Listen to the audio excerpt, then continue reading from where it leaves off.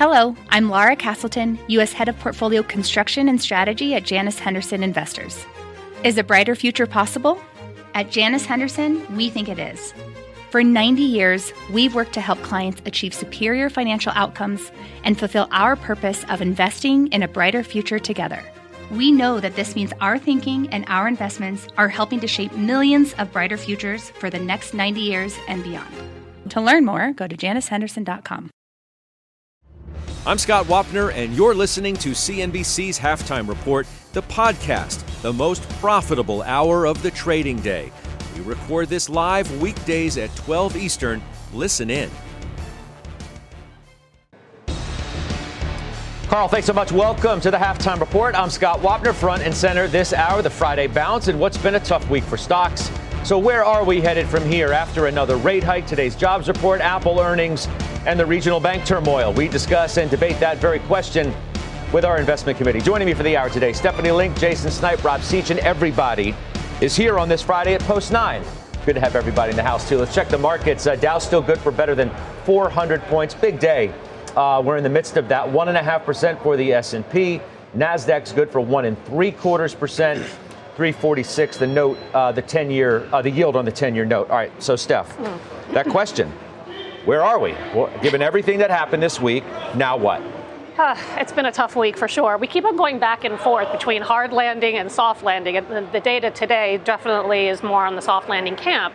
I mean, we've been talking about for years. The strength of the economy is jobs and its wages. And we got 3 job reports this week. We had the ADP, we had initial claims, we had non-farm payrolls, all beat expectations. That's good. Wages, though, also going higher across the board. 4.4% today in the non-farm payroll numbers, 6.7% in the ADP numbers. So the wage story remains, right? That's the problem, because that's what the Fed is looking at. They want that to come down, and it's not coming down. It's very sticky. So you asked, has anything changed? No, nothing's changed. The Fed is going to continue to keep rates where they are. The one thing, yesterday, there was a 50% chance the bond market was pricing in a 50% chance of 60. July. 60. All right, I saw 50. I saw 50. I mean, by the end of the day, it's like, but the bottom line, I think you're saying, is like the market's pricing in cuts sooner.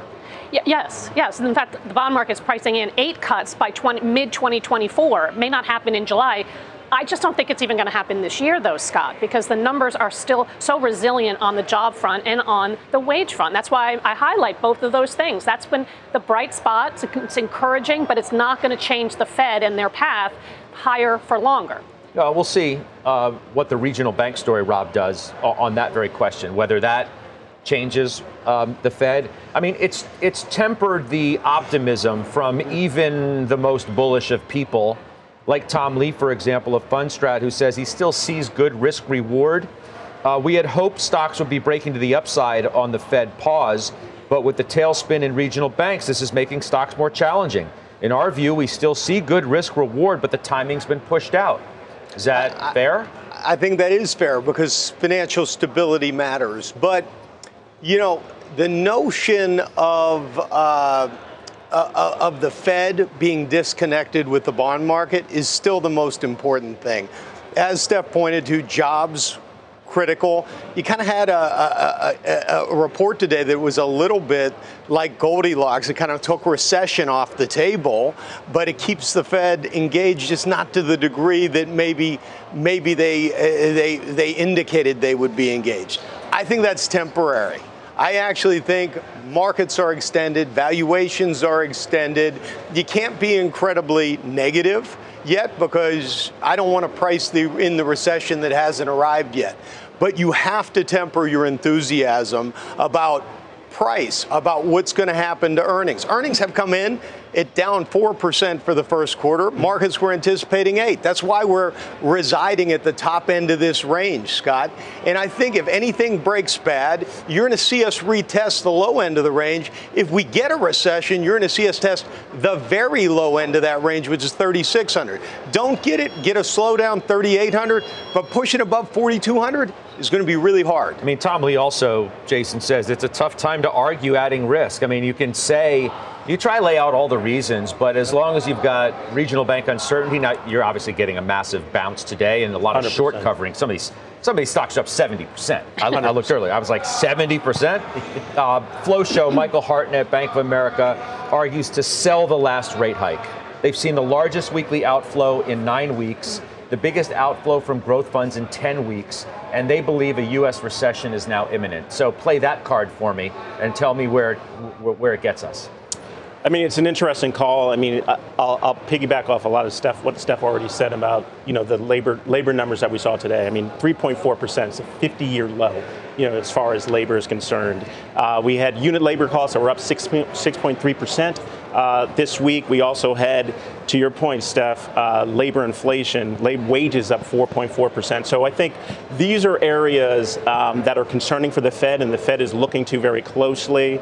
But again, 3.4% in terms from a labor force perspective is still strong. I do think the Fed is going to pause at this point, and I think that could be a catalyst for the market. Is that positive? Is it a positive? I've heard it argued both ways. Yeah. That of course naturally it's a positive. Okay, the Fed's done, but if they pause or they cut, that means that things are deteriorated to the point where they've had to cut much sooner than they have ever expected to. I mean, even the Fed chair threw cold water all over that idea a couple days ago. So I think it's what they said in the presser is they're going to be data dependent. So I'm not really excited about a cut at all. And to your point at the top of the show, 60%, pricing in July of a cut. I don't think that's the right move at all. Let's see what the lag effect of all the policy that's happened over the last year and some change, 500 plus basis points in policy moves. So let's see how that goes. And let's see what the CPI is next week and the PPI, right? So we're going to get a lot of data next week. You know what's interesting though, Scott? Throughout this turmoil, the earnings have actually held up. So 84% of the companies have reported in the S&P 500 and 76% have actually beaten. Yeah, no, the beat rate is it's pretty good, right? But the price action is terrible after beats. Well, it is, unless you're a tech company. The price action is terrible, right? So are we getting exhausted? Well, we could be getting exhausted, but I mean, at the end of the day, if the stocks don't go up on better earnings, that's your opportunity, right? To get companies that are actually delivering in this challenging environment, in my opinion. Or to take that as a cautionary sign, right? You could look at that both ways. Well, not like, oh, wow, that's a great opportunity to buy that stock because it didn't go up on good earnings. It's like, well, if it didn't go up on good earnings, maybe we got a problem. Well, when things settle down, maybe they will then recover. That's Rob's point. You'll go back to that's my point. The stories that are the fundamentally sound. They're going to come back to those eventually. Right. Maybe that's the whole point of this, right? If you're a long-term investor, you just make your shopping list. You don't have to buy 100% in now, right this moment. But I mean, you're getting opportunities to buy companies like, for example, Ingersoll Rand, they crushed it yesterday, right? Parker Hannifin crushed it. ITW, Cummins. Now I'm talking just industrials in general, but I can list a whole other companies, like we were talking about the Staples companies as well. You just make your list, I think, and focus But is it too early, Steph? Because industrials are seasonally weak. You look at May through the summer. That's not the kind of time that you want to buy, cyclicals, basically, right? So can you wait? Is the question that I agree with you. I'm not massively disagreeing with you. I'm just. Is the juice worth the squeeze now? I can't time it. I think that's a good question that you pose. It's the kind of risk-reward issue right now. Is it good? Is it even positive incrementally to start adding to risk? And that goes to like Hartnett, what he's saying. Well, recession now imminent. Even Tom Lee, like when Tom Lee says, man, it's kind of tough to make a risk case here. Then you got to sit back and say, oh, okay. Hey, my man Tom says it's even tough. True. It is tough, but I don't think you can time it. And I think you want to be balanced. You want to have some of these companies, the defensives, like I said, the Staples companies who have had impressive organic growth. They're not cheap. Healthcare, not cheap, but there's opportunities there. And then on the flip side, I'm talking about energy. Energy's gotten crushed, killed, right? Really hard time. And I like that sector very much. And again, industrials, because of the whole onshoring thing, they're really benefiting quite a bit. So I just think you want to have a balance, and I can't time it, so I buy in increments. I almost feel like, not to say nothing matters except the regional banks, but almost nothing matters but the regional banks. I mean, there's been such angst around that area as sort of, the question that's been in the market is who's next. That's what's there, right? Despite what the Fed chair said the other day, that the system is sound and resilient, there are indications that it is anything but in certain areas of the banking system. However, JP Morgan upgrades the regionals today. With too many on one side of the boat, they say, we move to the middle. So, and they might not want to buy. They might not want to buy anymore. Actually, They might be getting buyers exhausted. Well, they upgrade Western Alliance, Comerica, Zions. They all go overweight on those, which is interesting. We can show some more of those moves today, which are just astounding. But again, a lot of it is short covering. It's not like the fundamental picture has greatly improved overnight. Mm-hmm. So take that for me, Jason, with the idea of, okay, Gundlach says the Fed's not going to raise again. Yep. They're done. He said on Wednesday to me after Powell was done that the regional bank issues are not over, which is probably why he thinks the Fed is not going to raise again. Right. How do we play this? So I think, I think the call is a little bit too early here. I mean, the KRE is down 38% year to date. It's down 15% month to date. We all know the issues that are going on in the regional space. I think there's still headwinds and there's still things that I think might play out under the surface, as it relates to the regionals. And I think that's why you've seen the flow to the larger money center banks, the big boys. And guess what? The regionals are the bedrock of the economy. We need them to work. I just think it's early now. Cost of deposits, there's a lot going on there. Optionality from a money market and treasury perspective. I just think regionals right now are not. There's not an opportunity there for me. You tempted? You tempted here? No. Value picker? No, absolutely yes, you are. not. I know you are. Yes, you are. No. You're not? You're not tempted? Because Bank of America is now trading at 0.8 times 7 times book. So that is very, very rare, right? Okay. Yep. So, and the stock is down 17%.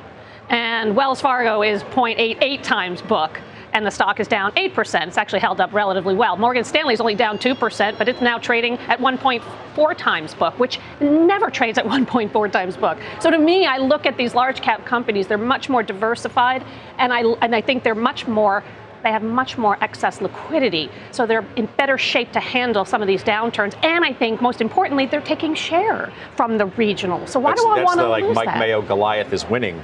Sorta.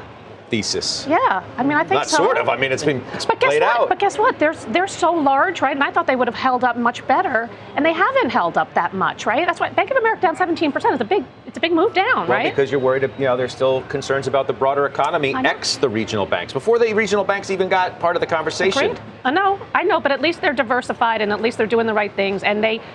And they're not going to have to raise capital like some of the regional banks are going to when the regulators make all of the banks having to raise more excess liquidity. By the way, their margins are exploding.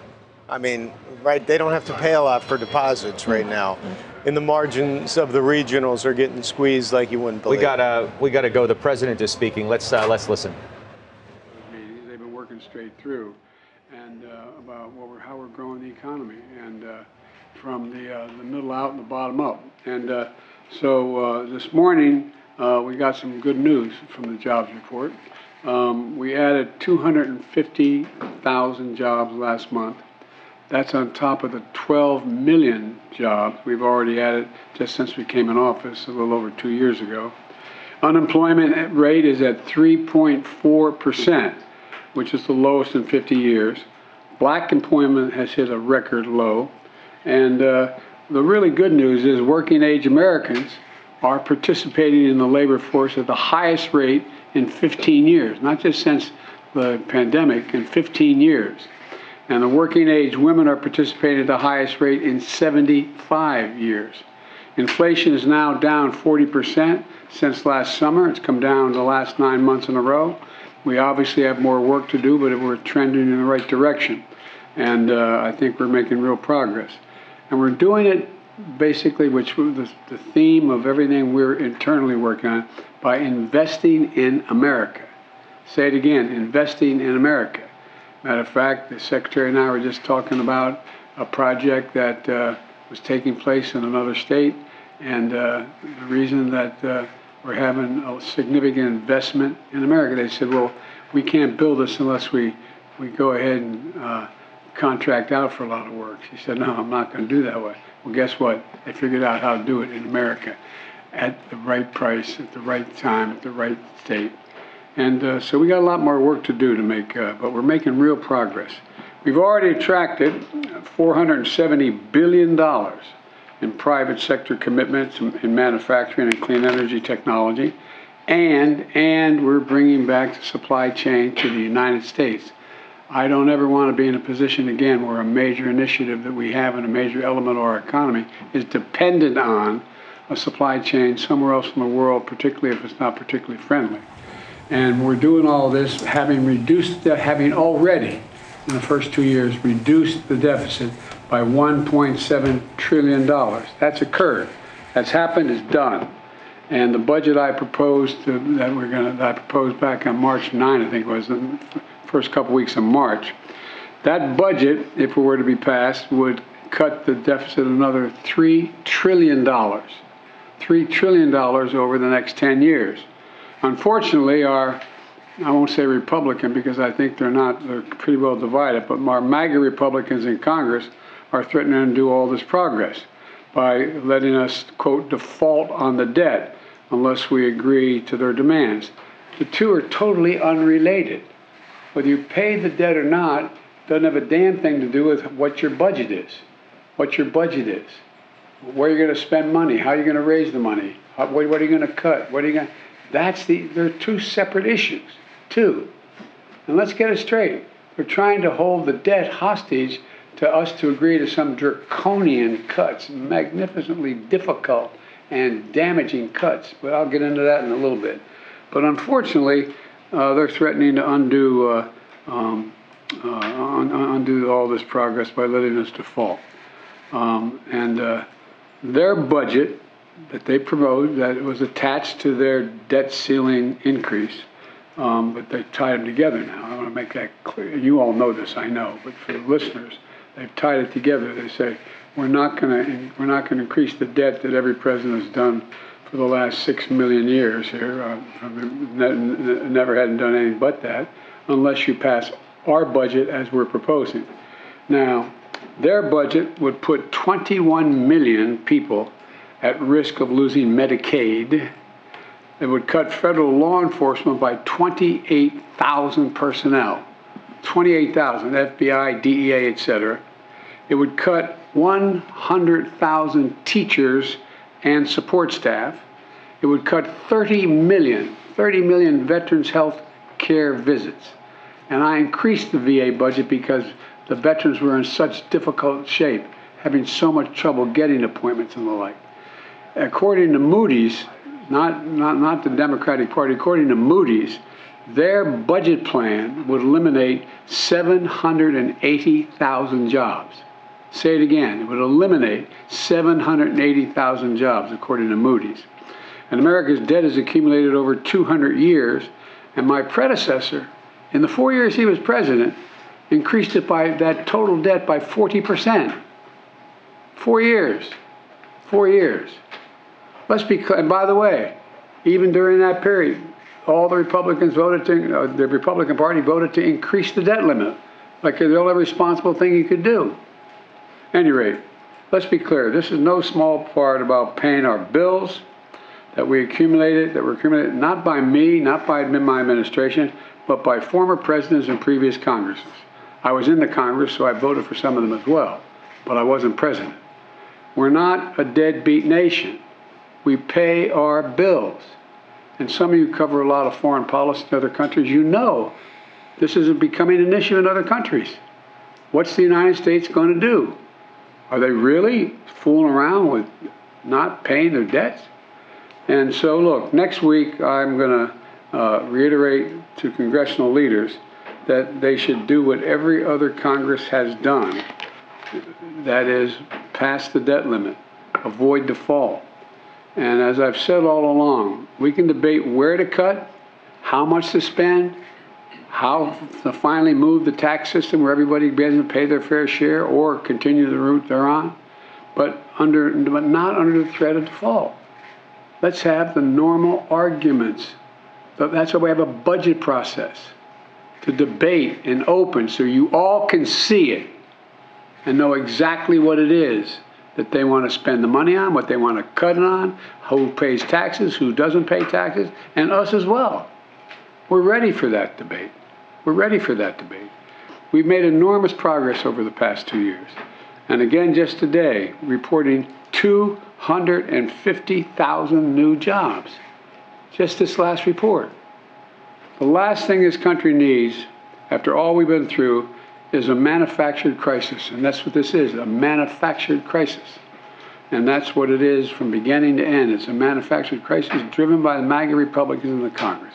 Look, instead, we should be debating a vision of our country's future. Their vision versus our vision. Totally legitimate. Totally legitimate. And it's legitimate the American people said we like their vision better than ours. But debate the vision and whether or not we're going to take our country backward, and certainly not whether or not we're going to default on our debt. And I remind you that under the previous president, Republicans voted 3 times to increase the debt limit. 3 times. No one's ever not voted to increase the debt limit. There's a lot to discuss today about our vision for the country, and investing in America is the core of what we're all about, and to build our economy from the middle out and the bottom up. And I know it's not very appropriate for the minds of many of our friends on the other side of the aisle, but decide what's a fair tax system. It's an awful thing to do, and I don't really mean it, but I'd ask the press to raise your hand anybody thinks the tax system in America is fair.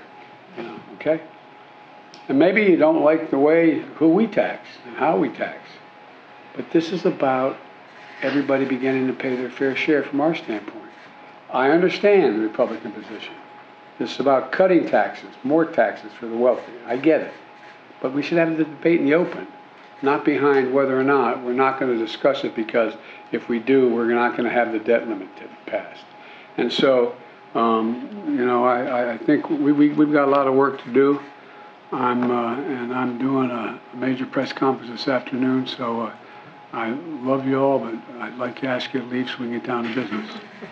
President Biden, Russia has alleged that the drone attack over the Kremlin was that the U.S. was behind it. What's your response to that? I'll be happy to talk to you about that, but not now. Mr. President, yesterday here in this room you talked about the dangers of AI. What are the dangers you see, sir, and did you hear anything from the executives that assuaged your concerns? There are dangers. We'll get a chance to talk about all those things, I promise you. You said a press conference. Is the administration prepared for the lifting of Title 42? Thank you so much, guys. So much. That's President Biden speaking today on the jobs report. And, of course, the fight over the debt ceiling, which doesn't seem from the president's comments to be softening in any way. Let's bring in our senior White House correspondent, Kayla Tausche, for more. That seems to be the message taken from these remarks, Kayla. Yeah, Scott, I mean, the president's there with what he calls his Investing in America cabinet. They've been deputized with touting the policies he's enacted so far. But the elephant in that room is the June 1st deadline by which they have to come up with some solution to avert a default and raise the debt ceiling. The president's own Council of Economic Advisors this week published research that shows that if they get even close to a default, the uncertainty in the market risks reversing the job growth, the economic growth that the administration has enjoyed up until this point. And that's why last hour I reported that among the considerations in the White House as they strategize before this meeting with congressional leaders next Tuesday is the possibility of a shorter term extension to buy them more time to negotiate with Republicans over spending cuts that the president in those comments suggested that he is open to, although the president also said he wants to raise taxes, which House Speaker Kevin McCarthy has said is a non-starter for him. So publicly, both sides are still digging their heels into their respective positions, which are still pretty far apart. But of course, the devil is going to be in the details in that meeting on Tuesday. And both sides have also acknowledged that they do not want a default. Neither party can afford to be seen as responsible for the havoc that would be wrought on the markets if that were to happen. So we'll see what other options are on the table. But ultimately, it's seen by sources that the way this could play out is the need for a shorter term extension, though the big question, Scott, is what Republicans would try to extract from the White House and congressional Democrats in return for agreeing to something like that. Yeah, Kayla, appreciate that very much. Kayla Tausche down in Washington for us.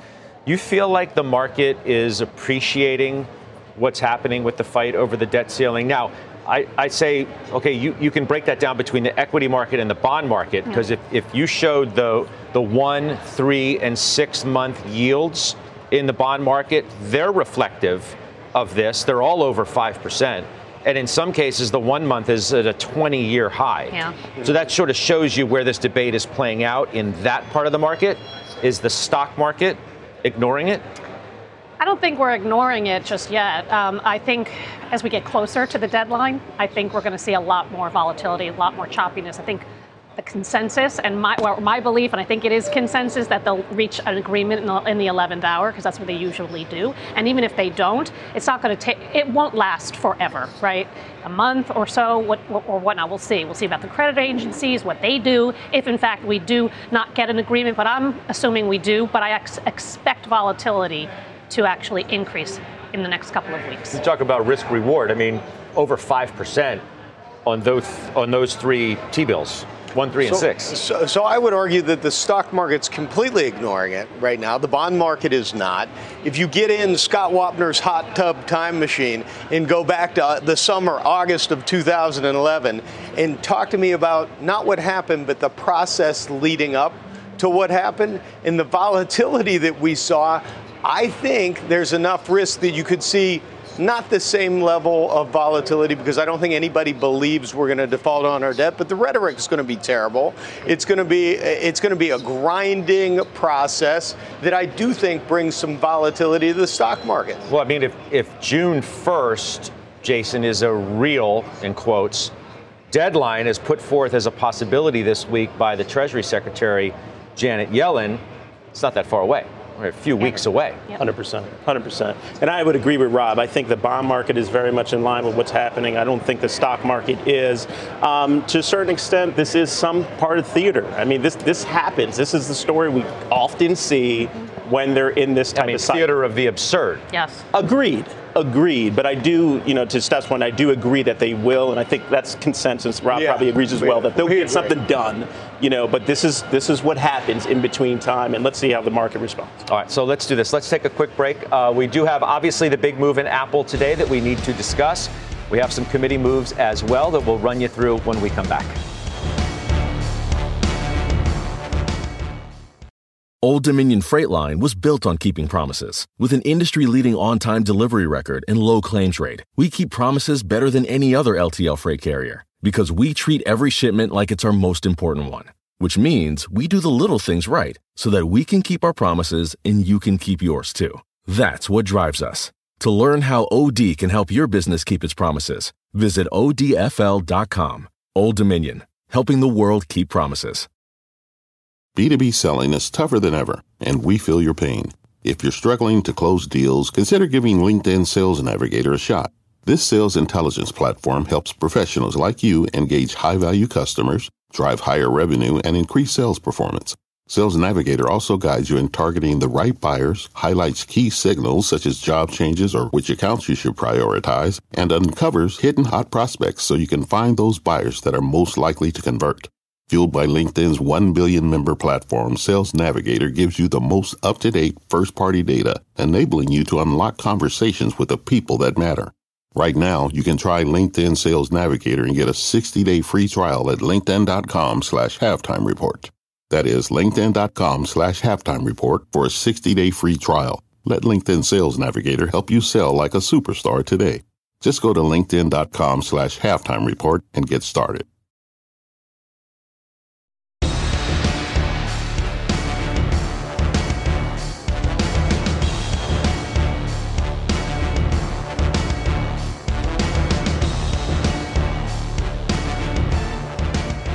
All right, good for nearly 400 still on the Dow, led in part by Apple, top stock within the Dow today. Rob Sechin. So EPS beat, revenue beat, iPhones beat, gross margins beat, raised the dividend, authorized the buyback. If you're long Apple, this is what you wanted to hear. I mean, the last of the FANGs to report didn't disappoint you.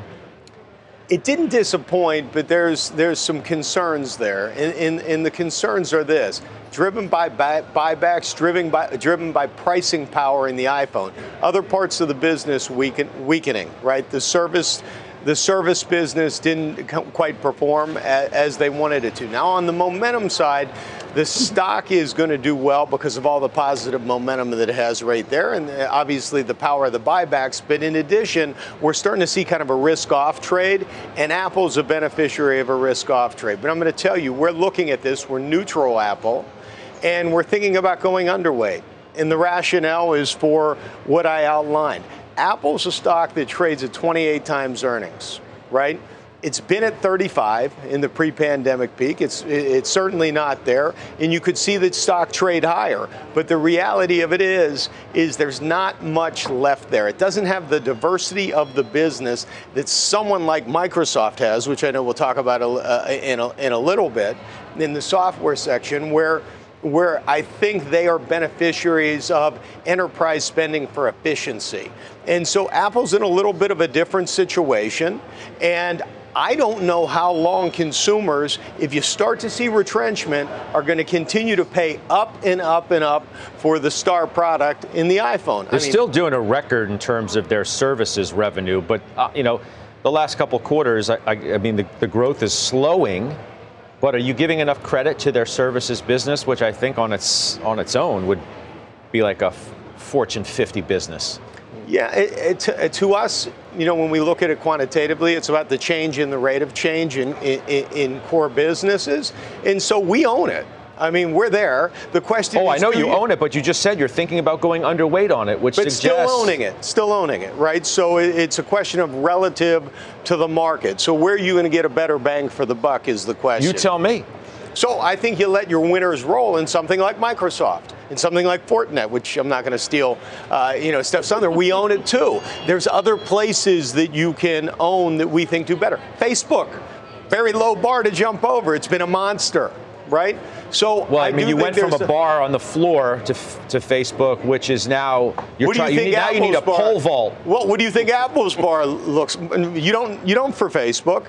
Just because the stock price moved, it's still a valuation is not that high in Facebook relative to its history. You look at Apple, totally different situation. You need a pole vault.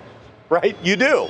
And they might deliver. But you said that the valuation of Apple wasn't near its 35 or whatever PE high you said pre-pandemic, which is the lunatic fringe of valuation for it. Let's remember that this is a stock that traded at 16 times not that long ago. But they're growing their installed base. The spend is actually per user is actually going higher. They have emerging markets. I thought that Tim Cook's comments at India being at the tipping point, on the cusp of something really great. So would you be you'd be overweight then? I'm not overweight right now. I'm not, no, but I honestly, I missed it. I mean, I think what they're doing is very good. It's hard. The valuation has always been kind of hard with this one, right? Because you're paying 26, 27 times for single-digit earnings and revenue. Well, it hasn't always been hard because it was in the teens. Well, sure, but the story has evolved over time. Cash, I mean. Look, I'm just saying, it's not all gloom and doom. I mean, if I was market weight, I would stay market weight. In fact, Steph, if it is all gloom and doom, that's a place you want to hide. Yeah, for sure. Right? Absolutely. And I agree with you on Meta. I think it's much more compelling on the valuation side, and you're going to go from declines in revenues to second half of the year double-digit growth in revenues, and that's an inflection point. And some of it is reflected into the stock price, but the valuation is still much more compelling. Some of it's reflected into the stock price of Meta? Some of it, yeah. Some? Yeah. Still pretty low bars. And I don't think. What's Meta's forward PE? I mean, you're going to make an argument that 17 times.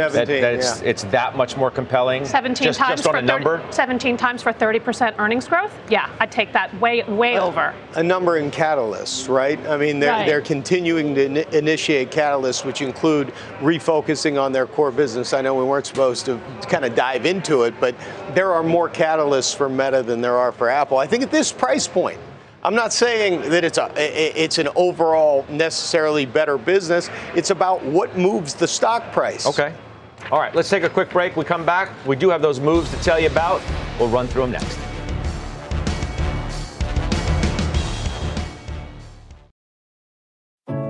What does it mean to be rich?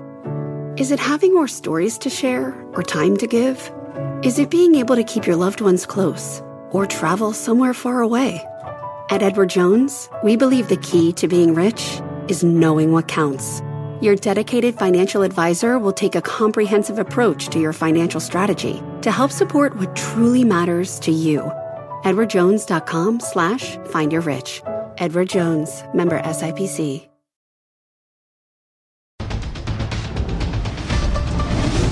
Welcome back to Halftime. Here's our CNBC News update at this hour. President Biden said today that Neera Tanden will serve as the next domestic policy advisor, making her the first Asian American to lead any of the three major White House policy councils. Tanden currently works as a senior advisor in the White House and has served three presidents. Tanden will replace Susan Rice, who will leave the administration later this month. Diplomats from Arab nations are planning an emergency meeting on Sunday to discuss Syria's return to the Arab League after more than a decade. The meeting comes as some Arab countries have opened up relations with Syrian President Bashar al-Assad. The diplomats will also discuss the conflict in Sudan. And Speaker of the House Kevin McCarthy met with Pope Francis yesterday. The Vatican did not share details of the meeting, which is usually falls in line with its usual practices. But McCarthy led a bipartisan congressional delegation to the Middle East earlier this week. And Scott, just moments ago, we learned CDC Director Rochelle Walensky is resigning from her post at the end of June. President Biden released a statement thanking her for her service and for helping steer the organization through the pandemic, which we now know is officially over. Back over to you. All right, Christina, thank you. Christina Partsinevelos, we'll see you later today. All right, let's get to our call of the day. Software upgraded today at Credit Suisse. They say we want to be defensive, and software is defensive. We use that as our hook to get into your move, which is Fortinet. Yes. As Rob was mentioning earlier, you bought it again after you sold it in January. Why? Yeah, I mean, I sold it because I made a lot of money in it, right? It was a really great stock for the last 2 years, but I bought it because I like cybersecurity. I like the total addressable market. I like what they're doing as well. You are seeing vendor consolidation, and they're ripe to take market share, and it's a $200 billion spend environment on cyber. And the reason I bought it, I added yesterday morning when I saw Exclusive Networks, which is #1 channel partner to Fortinet. When they blew it away, I said, oh, wow, I think that, this Fortinet is going to have a good quarter, and they had a great quarter, with billings up 30%, operating margins beating, free cash flow beating.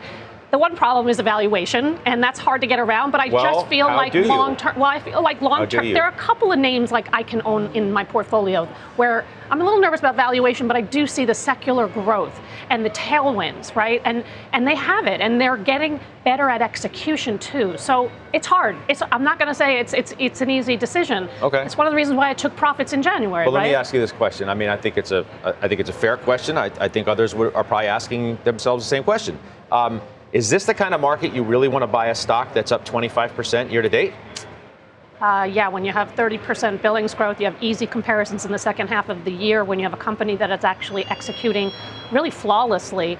I just think that the tailwinds in cybersecurity are so great that I think I'm just gonna own this forever. This is an example of let your winners run, right? This is one of the companies. But this isn't let your winners run. This is buying a winner after it's run a lot. No, but it's only up 14% in the last year, right? It got crushed last year. Yeah, so no, I know, but it's up 30% year to date. So I'm a valuation guy too, right? There's certain companies that are the growth you can count on so much that they will grow into their valuation, and this is one where you can see that it will. I completely agree with Steph on this. This is probably the most expensive stock in our portfolio. Yep. Jason Sniping, you have the obvious. Microsoft is most due. Palo Alto. Yeah. You have also. What about this call in general? That these are defensive, and now's the time because of that. Well, listen, I mean, Palo Alto has run a ton this year. It's up plus 30%, EPS growth above 80% in the last quarter. I agree with Steph. I mean, just cybersecurity as a theme, and I do think, as it relates to software is inherently disinflationary. We're in an environment where we're talking about inflation, and inflation is a concern. I think software is a solve for a lot of these problems. Not a software move from you, but let's pivot to your move, which is Marriott.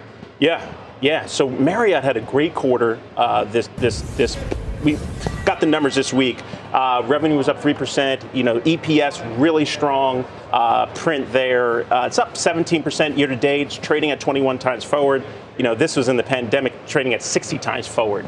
So the multiples come in a lot, but RevPAR up 34% worldwide, internationally up 60+%. So I think this is one of these stories where cross-border travel is an opportunity, and I think they will continue to benefit. And to be clear, this is a add to, not a buy new. Absolutely. Yep. All right, Mike Santoli's next with his midday word. We're back in just a couple minutes.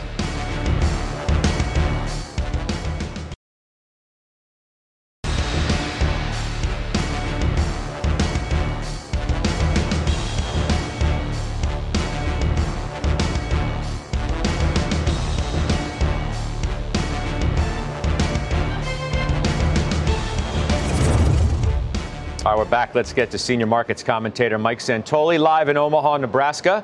That, of course, ahead of Berkshire Hathaway's annual meeting this weekend, the Woodstock of capitalism. What do you think the message is going to be for Mr. Buffett and Munger? Well, obviously, there's going to be a lot of focus and reiteration of the long-term view that you want to remain invested. It's about the businesses you buy, not necessarily the market environment you buy them in. I'm very interested to hear, because they will get questions, no doubt, about the ongoing turmoil in the banking sector, whether it's creating the kind of dislocations that would be interesting to perhaps take the other side of and make some fresh investments, or if there's just this not really the types of businesses with the kinds of franchise values that they look for. So I think we'll get a lot of the familiar stuff plus a bit of color on the current tape. How would you describe today's market, right? Some regional bank relief, at least in the market, and then Apple helping, obviously. Yes. Yeah, I think it's relief on a few fronts. Scott, after the Fed press conference on Wednesday when we were talking, I said I would be a little bit surprised if the market didn't permit itself a bit of a Fed pause celebration rally before the end of the week. So we got some of that. But yes, Treasury yields are able to relax after we did get a good but not superheated jobs number. I think it's also worth keeping in mind, even though it wasn't the headline on Wednesday, Powell, by saying he didn't have a recession as his base case, was implicitly tolerant of a decent job market. In other words, he doesn't say we got to kill a lot of jobs to get the job done on inflation. So that's why I think it comes as relief. And then Apple doesn't hurt, but here's what I'm more focused on. Week to date, Russell 2000 now outperforming the S&P 500. A little bit of hint of mean reversion after the small caps and the average stock had really been left behind by the mega caps. All right, we'll see you in a little bit. On Closing Bell, back out there. And, of course, we're going to have full live coverage of Berkshire Hathaway's annual shareholder meeting as well tomorrow on CNBC and CNBC.com. Our coverage starting at 10 a.m. Eastern time. Don't want to miss that. We're back right after this.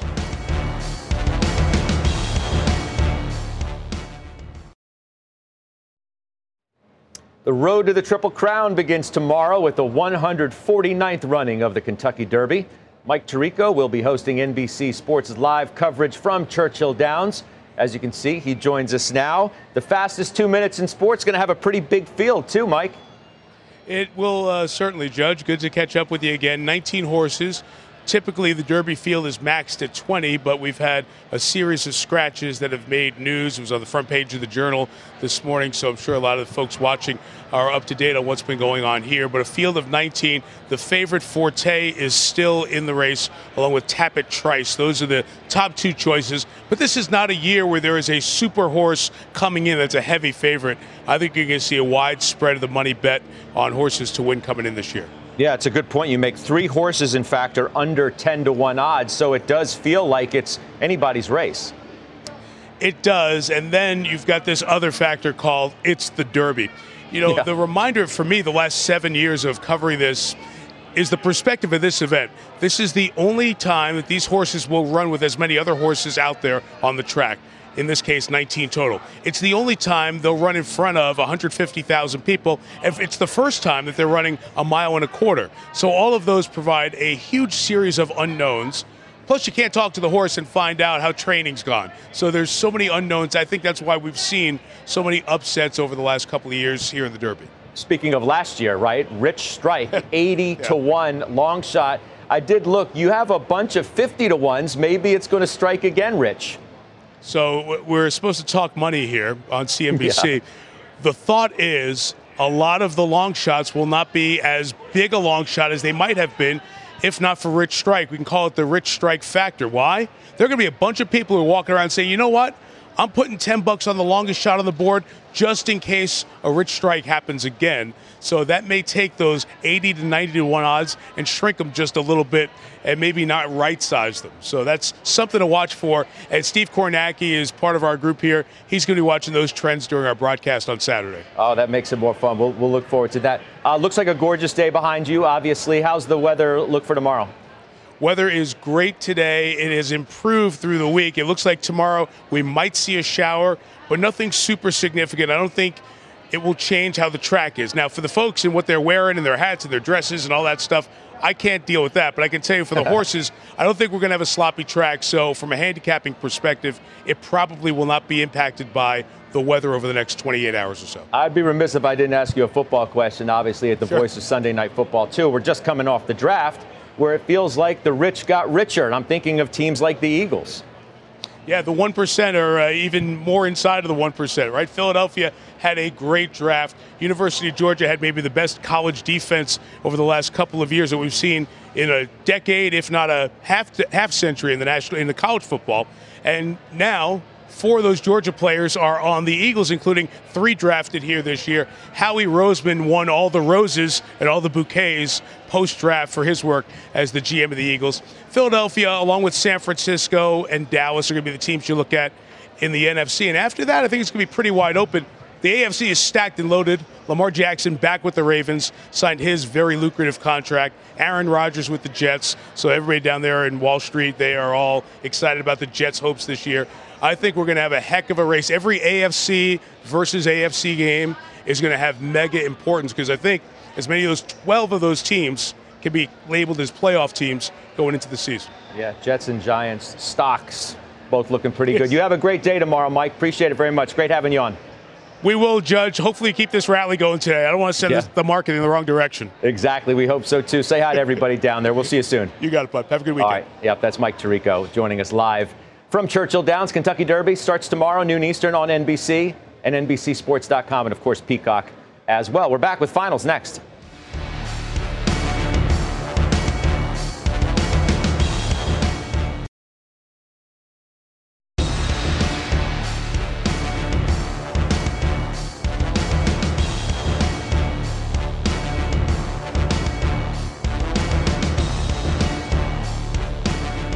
A 400-point holding pattern for the Dow at this moment. So we got a pretty good day working on this Friday. And we look ahead to next week. More big earnings. Stephanie Link, including Disney on Wednesday. Yeah. Which you own. I do own. I want to see progress on the streaming business. I don't know if we're going to get it. I don't think they're going to be profitable, but we'll hear what the outline is from Iger. And also, I think the cost-cutting story is really very important. $5.5 billion. We want to see what kind of progress they're making there. So I still like it. It's up a lot, though, this year. So, we'll see it's how so funny. It reacts. I got to tell you, your tone, as how you describe it, reflects how a lot of people, I think, feel about this stock. It hasn't done well lately. You have it, you like it, you believe in it. But it's meh, kind of meh lately. Well, it is meh lately. Let's hear what they have to say next week. I actually kind of hope it is meh next week and no big surprises. But it's going to take time. This is a turnaround story. It's going to take a couple years. But I still like it.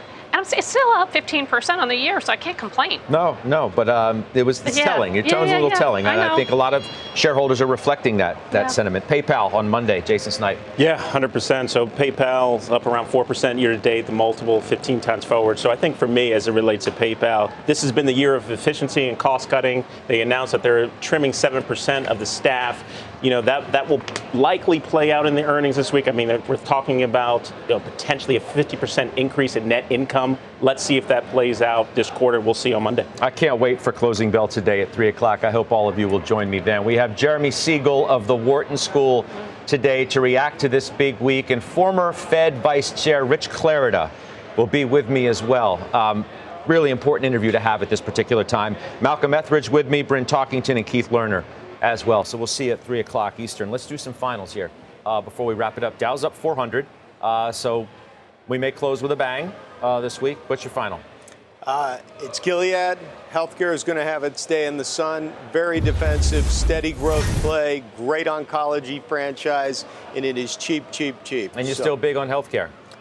We haven't been overweight. We've been neutral to healthcare, but I think, now's the time. It's had a rough first half, right? So, Jason Snipe.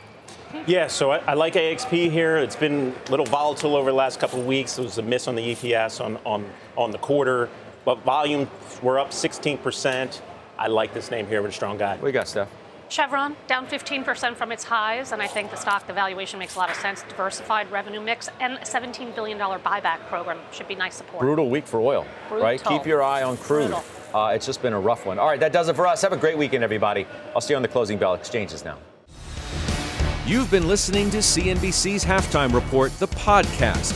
You can always catch us live weekdays at 12 Eastern, only on CNBC. All opinions expressed by the Halftime Report participants are solely their opinions and do not reflect the opinions of CNBC, NBC Universal, their parent company, or affiliates, and may have been previously disseminated by them on television, radio, internet, or another medium. You should not treat any opinion expressed on this podcast as a specific inducement to make a particular investment or follow a particular strategy, but only as an expression of an opinion. Such opinions are based upon information the Halftime Report participants consider reliable, but neither CNBC nor its affiliates and/or subsidiaries warrant its completeness or accuracy, and it should not be relied upon as such. To view the full Halftime Report disclaimer, please visit cnbc.com/halftime report disclaimer. I know how to run a hair salon, but for small business insurance, I chose my State Farm agent. She's a small business owner too, so she knew how to help me personalize my policies. Like a good neighbor, State Farm is there. Talk to an agent today.